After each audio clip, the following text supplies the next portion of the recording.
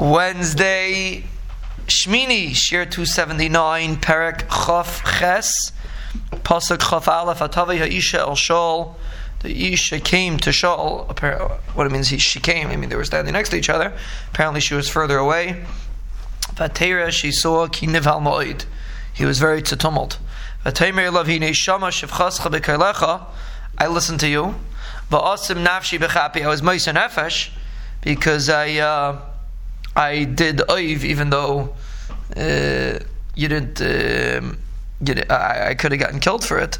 So I put my nefesh in my kaf, in my hand, in my palm. I listened to what you wanted me to do, because she followed through with her request. And I listened to you, you listen to me. I'll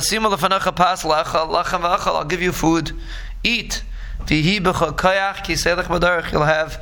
koyach to go on the road. So I was Meiser Nefesh for you. At least you should listen to me and eat. He refused. I'm not going to eat. His avodim pressed him.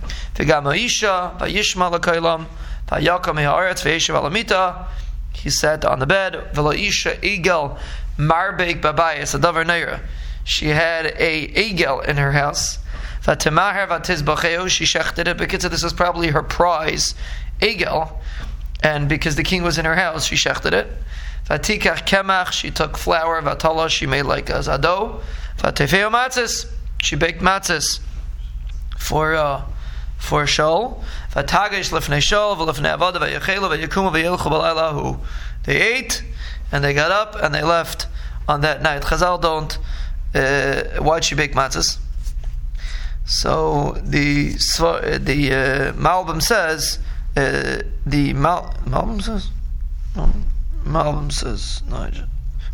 Metzudah says that the reason why she baked matzahs is because it was in a hurry. Shaul was running out, so she baked it matzahs. It wasn't necessarily Pesach, but she baked matzahs in a hurried fashion because Shaul was running. So therefore she baked matzahs, but Bekitzer she gave them to eat. They ate and they left.